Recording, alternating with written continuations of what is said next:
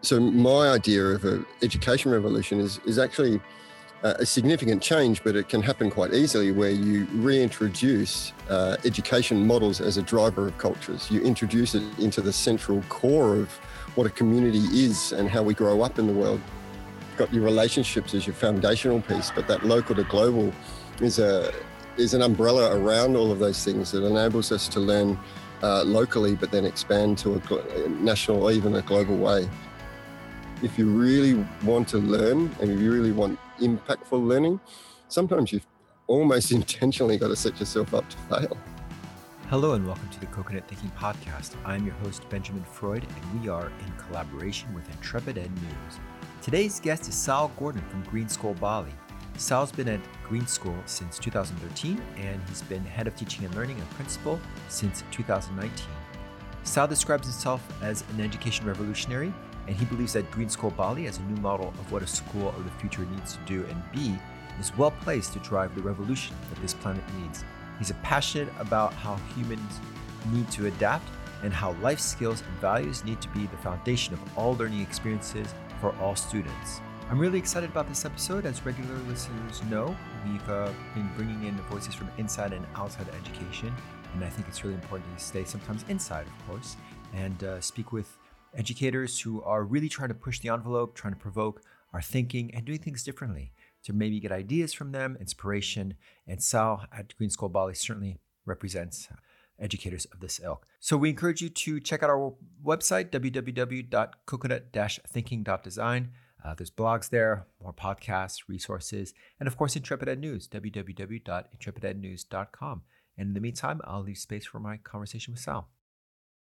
Well, hi, Sal. Really excited to have you on our podcast. Wanting to know a lot about you, about the way you think, about your philosophy, about how you fit into the Green School, about how the Green School fits into the wider picture. Lots to discuss here, but I'll start off with our questions, which is, who are you? What are your passions? And how do you try to make a difference? Yeah, hi. It's awesome to be here hanging out with you. Sal Gordon. I'm an Australian living and working in Bali at Green School Bali. Passionate educator, passionate advocate, passionate explorer, I suppose. You know, I came into education on a little bit of a side door, roundabout way, which has given me an extra sort of heads up, I think, in terms of where I want education to go, where I think the world needs education to go.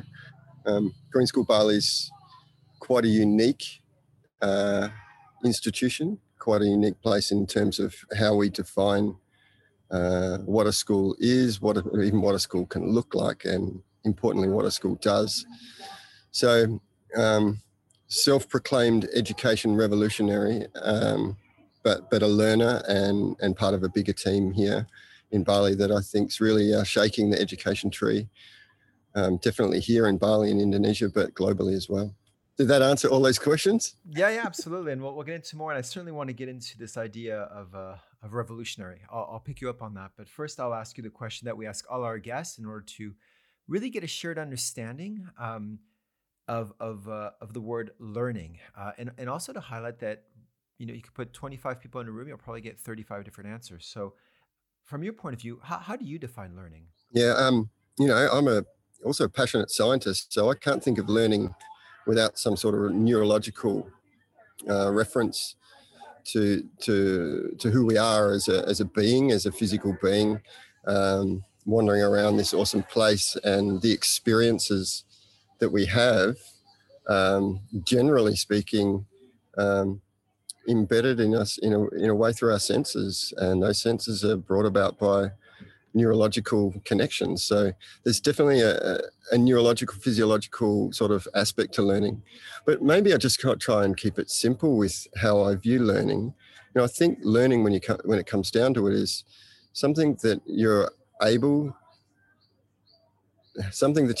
to do, that you are able to do on your own afterwards. Really simple. And can there be such a thing as learning as a group, social learning? How does that work? Yeah, totally. And you could put it through that lens, that answer as a lens as well, you know, something that a community would be unable to do, but through its interactions, through its connections, through building relationships, enabling a community in terms of a social setting to do something new that it wasn't able to do before. And we're seeing that everywhere here in terms of not just environmental education, but social, cultural education. It's definitely probably a nice little simple definition, but yeah, I see it as a simple thing, something that I wasn't able to do, that I can do in the future. And I see that probably socially as well, yeah. Now, I want to get back a little bit to what the Green School are doing and some of the shifts there, but I want to pick you up on that word revolutionary because as a historian who studies revolutions, I find it really fascinating, clearly, and also because I've been grappling with the question for the last little while about whether change can happen or does it start off on the fringes or does it start off at the core? And I feel that, it doesn't have to be an either or. I get that. At the same time, people have been trying to change the education system for 100 years with John Dewey, and we're still where we are. And people have been trying to change it on the fringes as well, and we're still where we are. So what is your view in terms of the role of an education revolutionary, and really also what does revolution mean in this context? Simply put, again, I think significant change. We have within our community examples of revolution, but we also have examples of evolution, and pulling those things apart helps us. In terms of a revolution happening on the fringes or at the center, I think it's at both rather than a one or the other. I do think central to the concept of my ideals around an education revolution is the fact that who we are as a species and how we interact on this planet, the cultures that we create, education seems to have been pulled out of that system, and pulled out significantly to a point where I believe that education sort of used to drive the cultures, create the cultures that we lived in, whether that being the relationships that we have with nature, the relationships we have with other people, our technological advances, science, the arts, culture, music, religion, all of these things that make up culture. Education used to be a driver of those things. Somehow education over the past couple of 100 years has turned into more of a baby sitting concept for adults that have to be out in the workforce, and removed from the very purpose of creating culture. So my idea of an education revolution is actually a significant change, but it can happen quite easily where you reintroduce education models as a driver of cultures. You introduce it into the central core of what a community is and how we grow up in the world. You take away the concept that school is really just for 3 to 18-year-olds, and you say that a school can be a place where all of a community learns together. You take away the concept that school is meant to just conveyor belt people through, or children through a system and then give them a number at the end, and that is the impact. You change that into a place where a whole community can be learning, where a whole community can be having impact with their learning on their community, whether it's local, national, or even global. And you turn the actual core of what we want our students to be experiencing when they come to school away from a single point number reference at the end of it, to a place and an experience that's really just part of a lifelong journey for everyone that goes to school. If this doesn't happen, we keep seeing a disconnect with nature. We keep seeing a disconnect with how we treat people.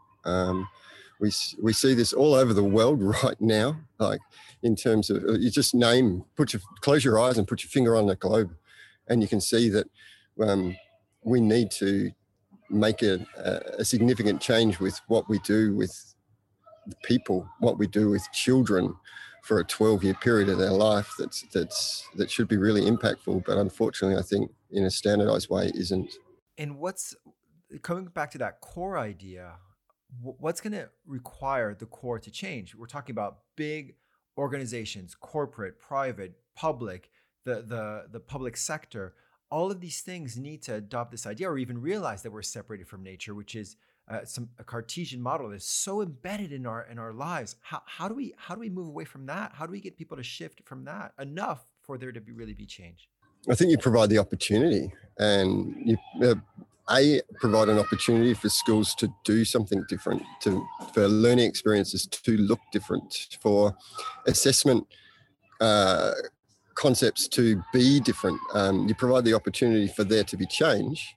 But there's another part of it, I think, that as an educator, there's another part that I feel quite strongly about in terms of accepting the responsibility that we have. I didn't sign up to be a teacher to clock in, clock off, to rinse and repeat my classes that are set from a external, governing body. I didn't do that. I didn't become an educator to just stand in my little spot on the conveyor belt. I became an educator because I believe the impact and the responsibility of education in general to be uplifted. And I think that's probably a responsibility that educators and schools do need to take themselves, but also a responsibility that organisations and governments can give education, rather than it just being that babysit, drop your kids off 9 to 5, 9 to 3 every day. I think that there's a shift in accepting and providing opportunities for education to look different, but also for accepting and taking the responsibility, being given the responsibility, but within your school and within your local government, within your national and even global, that education should be one of the most important things we do on this planet. Think about it. We got these kids coming to school 8 hours a day, 40 days a week, and they do it for 12 years of their life. I mean, where do we lose the concept that this isn't important? Where do we lose the concept that this shouldn't even be fun? Where do we lose the concept that education shouldn't be connected in every way to culture, to the environment? How did it go so wrong? And why does it seem so weird to other people to reintroduce those really important concepts into education? And I want to pick up on something else that you brought up that's very interesting about this idea that it should go beyond K-12, and that it should be perhaps an intergenerational experience, school that is, particularly if technology shifts the way work operates, shifts the way our relationship to work, our relationship to each other doesn't just have to be work, that we always have to reinvent ourselves. The first time in probably the history of the world that a 6-year-old can teach us things that we fundamentally did not know. And so that shifts everything considerably. How might that also change the way that adults understand education once they're forced to go back into it? Yeah, well, there's that way, Benjamin, of like providing the opportunities. We at Green School Bali, we have an adult learning centre in a way, where there's classes and guest speakers and courses and everything that goes on. So parents can actually sort of come back to school here. But I'll give you an example to talk through, if that's all right. Our high school program is pretty awesome, but one of the most awesome things they do is for a term, there's a class that concentrates on bringing a production for voices, originated from V. Ensler's Vagina Monologues, and it's very similar. It's a group there were 17 students, parents and teachers mixed together on stage, and they put a show on, a production for us around gender, sexuality, violence against women, these sorts of things. So Friday night I came, just the Friday, just gone now, so real example.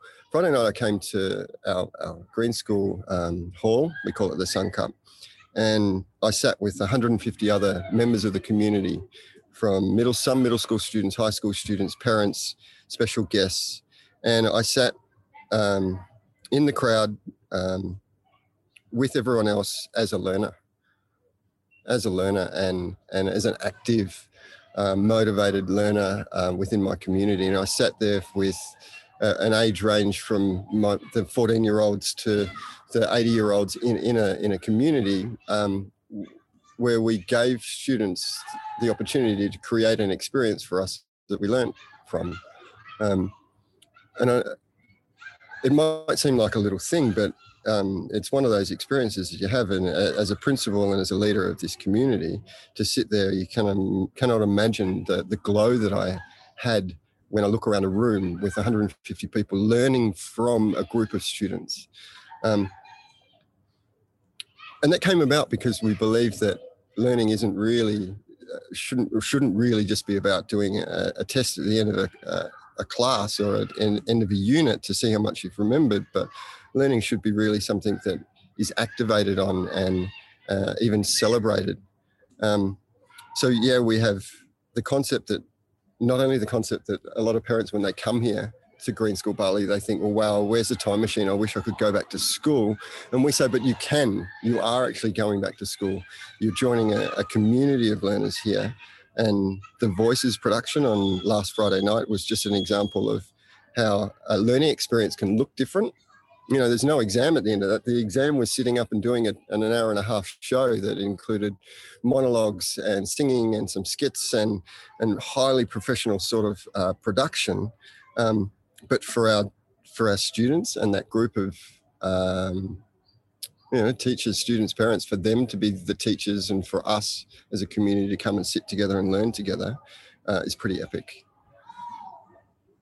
You brought up the word impact. What does impact look like at Green School, and how is it measured? And I don't mean it in a quantitative way. It could also be qualitative or post-qualitative, but how do you feel the impact? How do you notice it, and how do you capture it? And how does it make a difference? Oh, awesome question. I suppose that looks different in a lot of different sort of learning experiences. I suppose by definition, impact means that there is a change from one form to another. And then when we look at creating a learning experience, creating a learning experience that allows the student to have impact with their learning, we're really asking students to for their learning to make a difference, to make a change. Where the change maker term is tossed around quite loosely and all over the place. It's hashtag change maker everywhere. But I suppose that's the essence of it. It doesn't matter whether it's our kindy class making posters and learning a song and then walking around the school on Valentine's Day singing a love song for everyone, and that had impact. Everywhere it went, you just see the smiles, and you could see the kindy parents sort of following them from afar, and the teachers and the students. You could see that their impact, the impact they were having, was impacting them as well. Or it's an individual student project where you provide mentoring and opportunity to find something that's A, a student is passionate about, and B, a student is passionate about changing, and then you provide them the opportunities to change. So you see that whether it's in our BioBus program, where it's taking cars off the road and you can measure your footprint, or you can see that through the event that I talked about on Friday. There was an impact there. There was total impact. Or you just see it in terms of maybe some of the more normal day-to-day things that we ask our students to engage in. And yeah, unfortunately, I suppose that definition of impact does come back to something that enables someone to make a difference or make a change. And therefore, that change maker concept is really important. And I guess that's also linked to your definition of learning, about doing something we weren't able to do, changing the world in a way that we weren't able to change before. Yeah, change the world. And yeah, that's a really good way to think about it. Yeah. So how does that work? Walk us through how that works. So I imagine at some point somebody has an idea or notices something or a sense to have a project or a learning experience that will have some kind of impact. Walk us through the process of how that unfolds. Well, interestingly, there are a plethora of opportunities probably every day around here that students are taking up. But we do structure it in a way. A lot of people, I'll preface this little answer by a lot of people have a little bit of a misconception around this new model of learning at Green School Bali. There is quite a lot of structure here and quite a lot of, we call them frameworks that enable us to develop new ideas that are strong and lasting, but able to bend later on. With so much bamboo around our campus, we have the bend like bamboo analogy firmly embedded with us. But within that structure, we believe that there are times, and often they're around graduating times, that allow us to be a little bit more pointed with the opportunities in terms of change maker opportunities. So our grade 5s do a footprint project that lasts a term that enables them to find a passion and then structure a project and then communicate that project to the community. Our grade 8s do a similar thing, and they stand up and do a TED-like talk to the community. Our grade 12s even step up further and do their greenstone. So rather than the concept of doing a class and then or a course and then being examined on it later, we're actually providing opportunity for students to find their passion, link their passion with something that they'd like to make better in the world, structured around a really sort of fluid but structured project-based learning methodology, and then provide the students every opportunity to communicate. There's a definite cycle in terms of ascertaining or helping to light that fire within a student in terms of what they're passionate about, and within all the student-centered things, it's so important to know that that change maker within us all is there, and whether that's a change that you make in your own life or your family's life, or just the house that you live in, or the village, or the people maybe wanting to change the world, and that's awesome. It's pretty fluid, to tell you the truth, Benjamin, because there are so many different avenues for students to activate their learning and to make a difference with it. I'm trying to think of a big picture and a small picture. A big picture, a goal, change maker thing would be looking at our transport. We're a school in the jungle.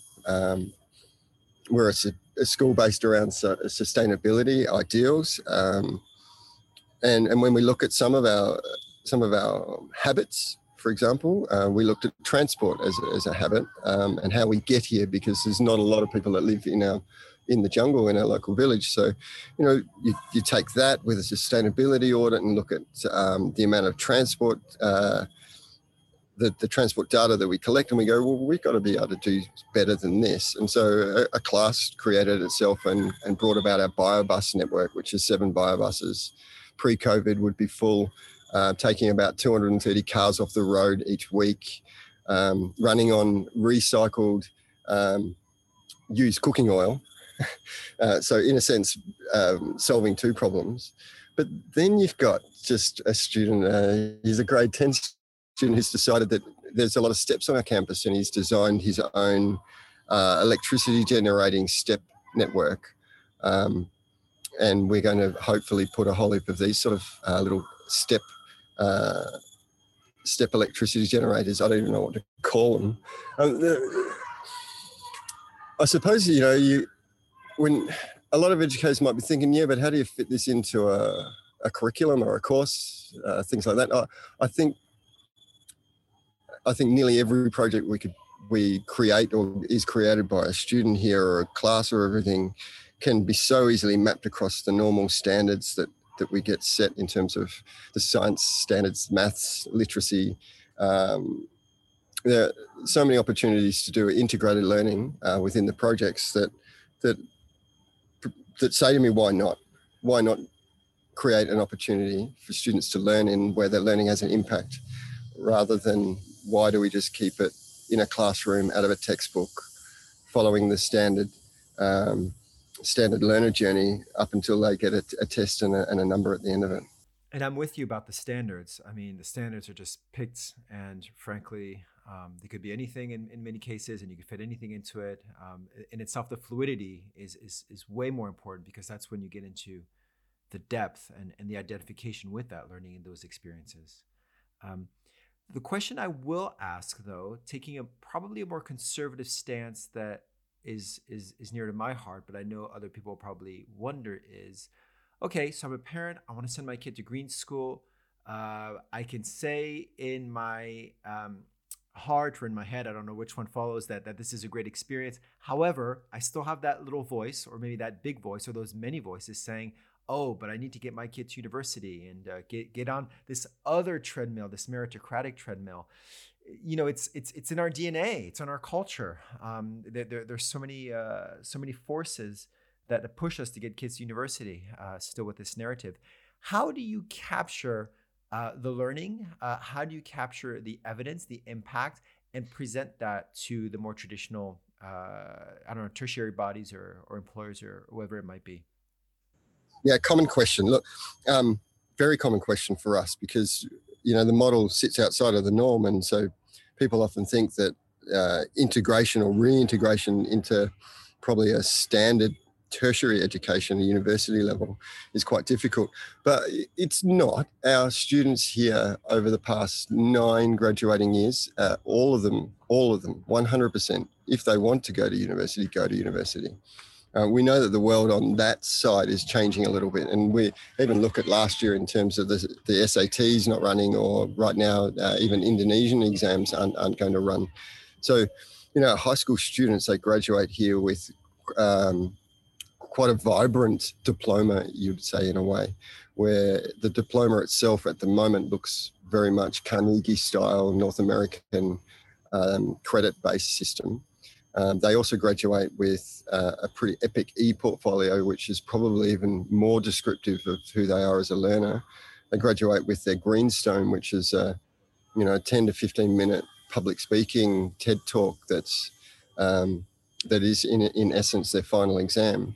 But they graduate with being able to demonstrate through either the classes that they take, the recommendations from their teachers, or through their portfolio and through that TED talk that they do, their Greenstone, to demonstrate who they are as a learner, probably more strongly, and define themselves for anyone else, any other university, as a learner and as someone that's been able to activate their learning and do something with their learning. And learning in terms of not just the academic, they've done 3 years of algebra. Yeah, that's great. We can see that, but we can also see that our students, we give them opportunities to demonstrate communication skills, thinking critically, systems thinking. We get them to demonstrate values-based learning opportunities as well within that. But that said, we're still constant review. And right now, a focus review is on our high school diploma and sort of what that looks like. But it's a slight misconception that students coming out of a less traditional education program don't fit easily back into that probably more standardized university area. Our kids, we've had kids that said no to university, and then young adults, I can't call them kids, decided not to go to university, and then 2 or 3 years later they're at that university lecturing on something that they've started themselves. So, our grade 12s leave here like 18-year-olds ready for the world. And that's a lot more than what I can say I was when I was 18, despite being really successful, I thought, in terms of how I did school. It took me 10 years to catch up. Once I realized the deficits in my learning from school, it took me a long time to catch up. When you bring up Algebra 2 or getting an A in that, it really represents maybe some potential energy that you're supposed to know all this stuff, but unless you apply it and have that impact, it doesn't mean anything. You have to transform into that kinetic energy. What's the point of knowing something if you don't do anything with it? That's it for sure. So I'm seeing your background. Our listeners, this is only audio, so our listeners will have to imagine. I'm seeing me after all this. You tell me I've been lost. I know. Yeah, didn't have to even wear my. And the listeners, he looks great, fantastic. It's all muscle as well. But in the background we've got 11 o'clock, 11:30 in the jungle in Bali, and it should rain all that. I'm sweaty. Halfway through work. I'm so glad this isn't videoed. But it's a gorgeous background. At least the trees, you can see. I can hear the sounds of children. I can see so much. I mean, just being outside and you can just feel outside from the backdrop and beyond the backdrop. And how do we work in terms of at the Green School with technology? And I'm not someone who's going to ever say that we need to wait for the tech solution to solve the climate crisis. Yet I do think that any kind of solution to the climate crisis, if we're even thinking about solution, it might not even be a solution problem. It might be a change of framework problem. but any kind of movement towards getting out of the climate disaster will have to involve technology, or at least our relationship with technology. How is technology fitting into a place that is so embedded with nature at the Green School? I think we've just thrown the doors way open to it. Um, uh, and understanding that technology isn't something that is only something that is created now or created in the future, but understanding that technologies have existed for a long time. So you throw the door wide open to technologies of now, of the past, that ancient wisdom concept of we need to be looking back into that as much as we're looking forward. But then, to not take our eyes off, like you're talking about, in terms of technological advancements that we will need to act on a climate crisis.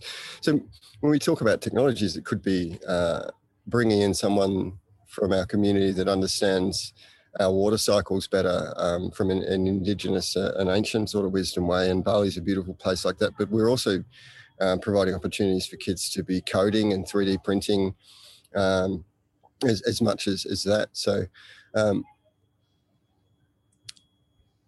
it's funny, I'm sitting here looking at sort of like a wall. I've got a wall-less campus.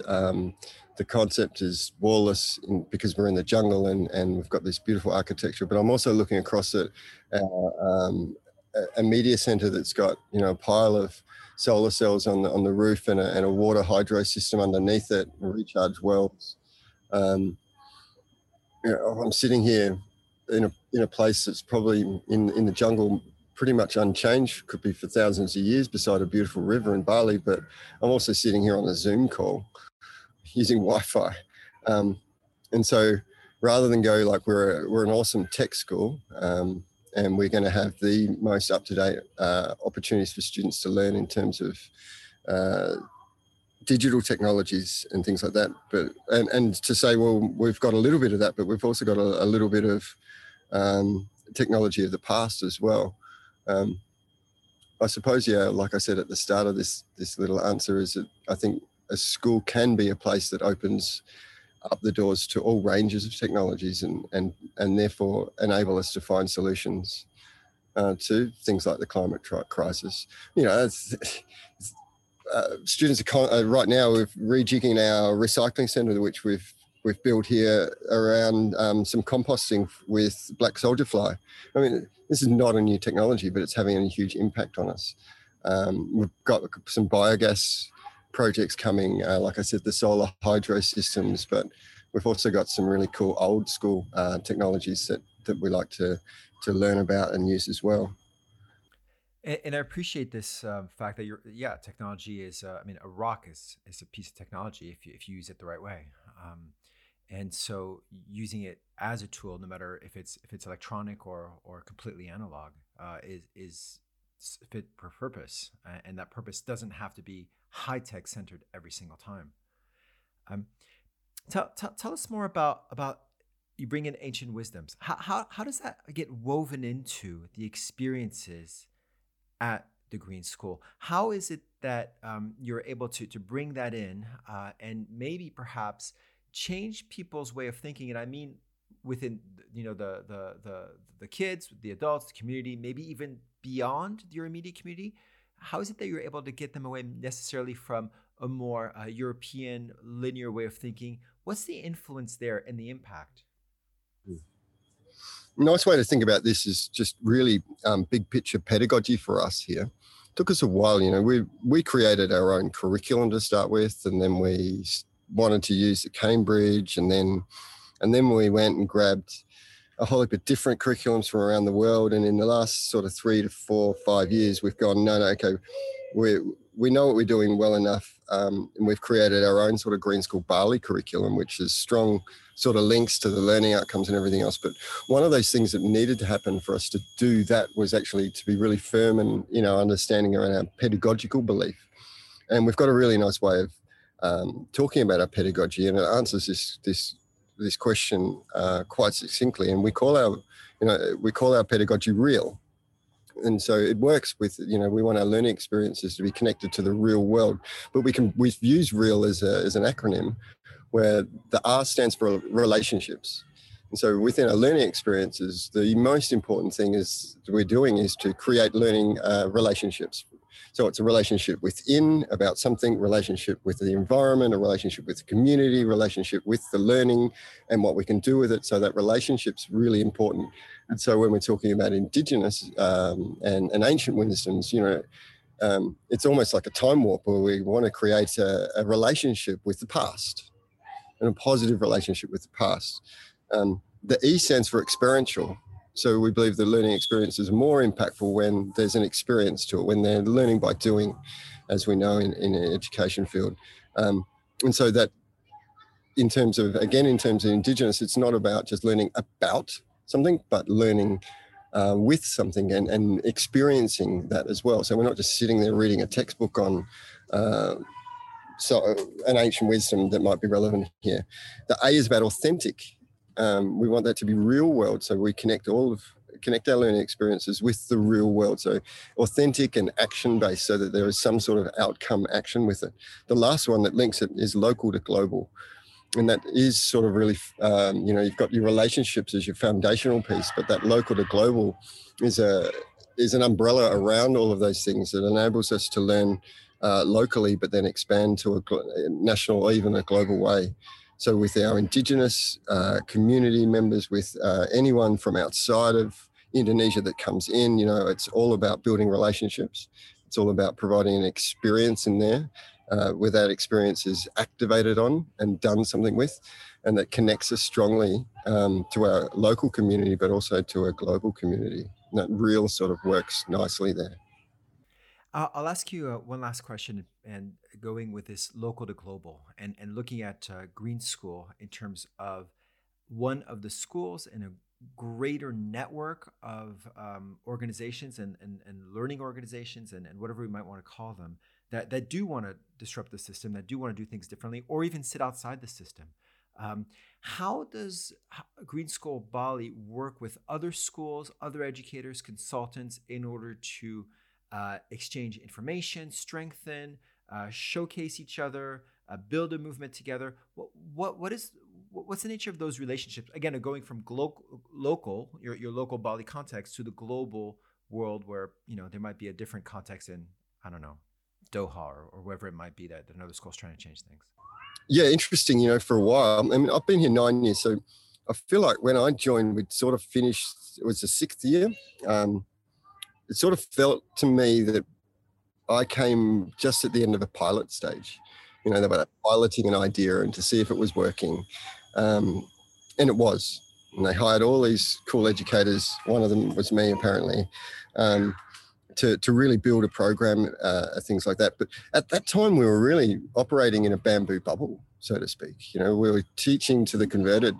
We had people flying all around the world to move to Bali to come to a school based on sustainability. So it was, in a way, not very impactful. It was impacting whoever could pay the money, move to Bali and come to this school.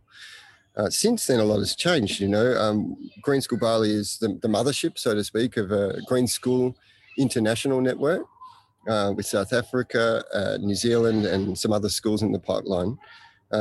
As recently as last year, we were brought into another education company called Education in Motion, which has the Dihong schools in China, which has the Dulwich International Colleges. It has another Swiss brand of schools as well. And so we're definitely a part of a bigger network and much more connected to the outside world of education than we ever have been, whether it's through our other green schools or whether it's within our Education in Motion network.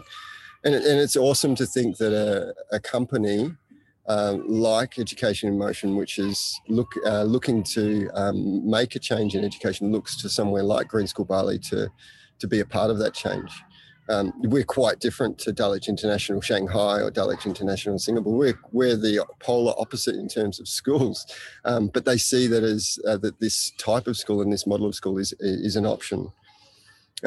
We do some pretty awesome things here. We used to have 17,000 people, I think, come through on a tour here. So by making a school annually, so by making a school that looks cool, that's in the jungle, that's impactful in a way, and that you can hear students running around having fun, or in the gardens and everything. People want to see a place like this. So it's in a way, we're trying to put education on the map in terms of this model and promoting it. The other thing we do, I'll just put it out there, we do something that, in terms of connecting to the outside world of education, our Green Educator course is quite superb. And might even plug it here.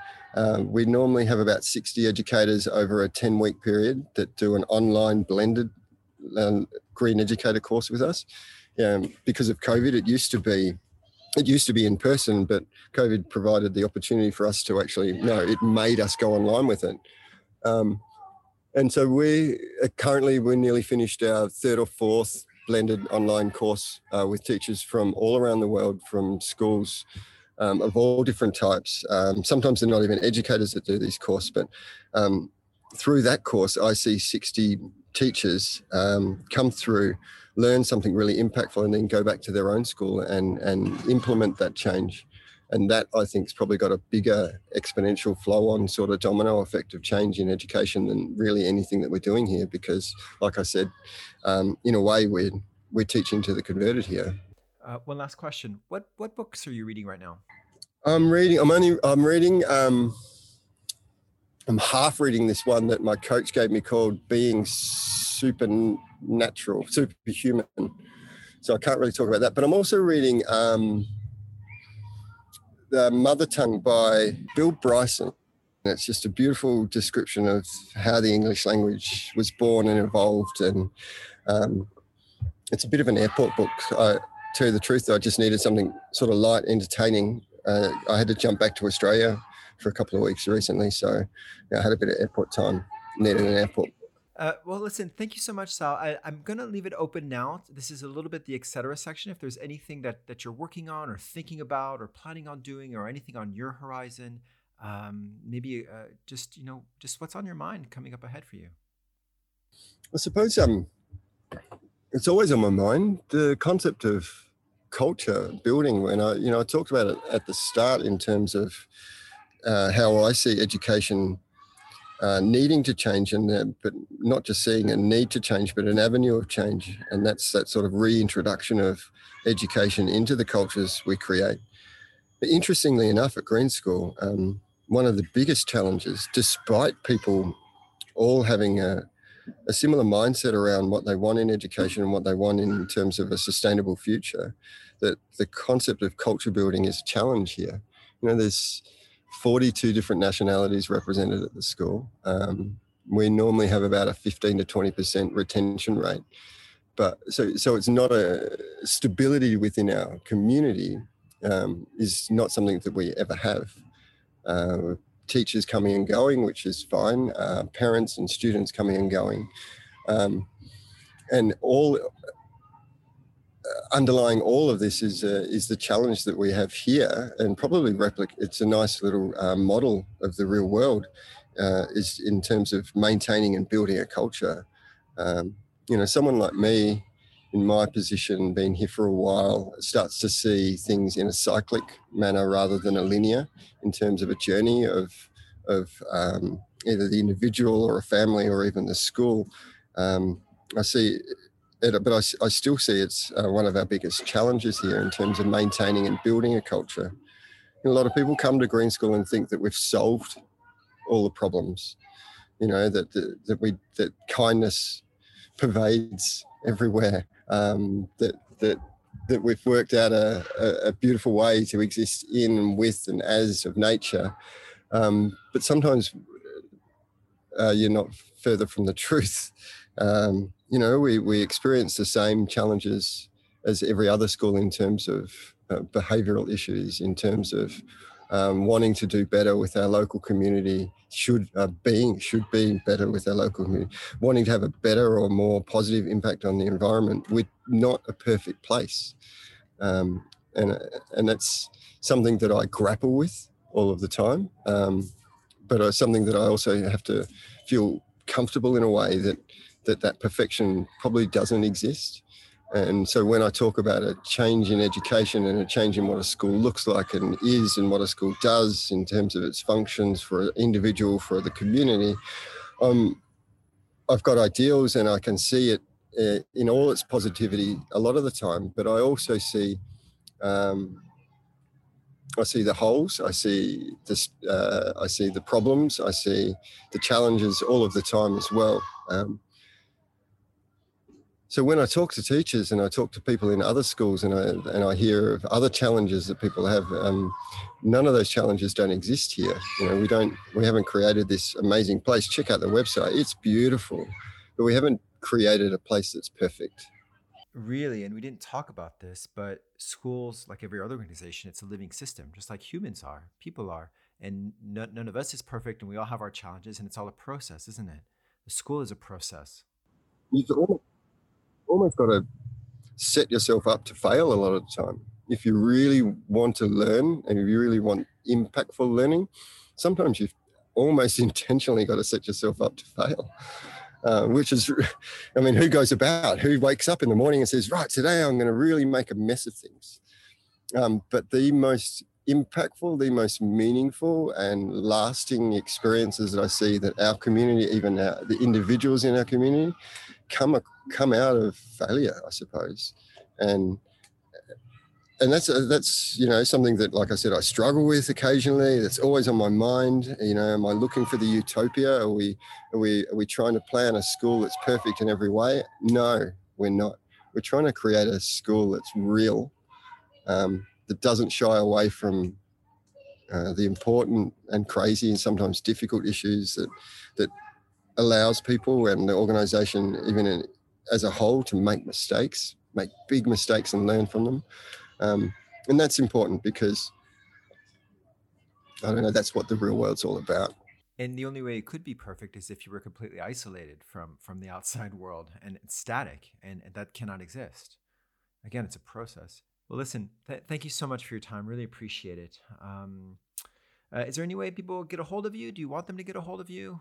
Yeah, you can contact me through the website. Just go to Green School, Green School Bali. I do a nice little, it's probably therapeutic for me more than the reader. I do a blog that I like to put out once a month. We're trying to look at some different ways of doing that. Always happy to talk about this model and other models and other thoughts, progressive thoughts in education, sustainability. So you can contact me. You can find me quite easily on the website. If you don't and haven't heard of Green School Bali, then definitely just Google it and take a look. And I'm sure that you can find some inspiration there, but you could also find some ways that we could maybe do things better. And so, yeah, get in touch with us, please. Excellent. Thank you so much. I really appreciate your time on this and opening up and some of these ideas. This has been the Coconut Thinking Podcast. I'm your host, Benjamin Freud. We are in collaboration with Intrepid Ed News. Thank you so much for listening. Please check out our website on www.coconut-thinking.design. We've got our blogs there, podcasts, conference presentations, a whole bunch of resources that I hope you'll find interesting. And of course, Intrepid Ed News on www.intrepidednews.com. Our next episode is with Josie Warden from the Royal Society for the Arts, who is in charge of regeneration and everything that has to do with bringing in the RSS efforts with regenerative efforts. And I think you'll find that conversation tremendously exciting and hopefully inspiring. Again, it's Benjamin Freud, www.coconut-thinking.design, and until next time.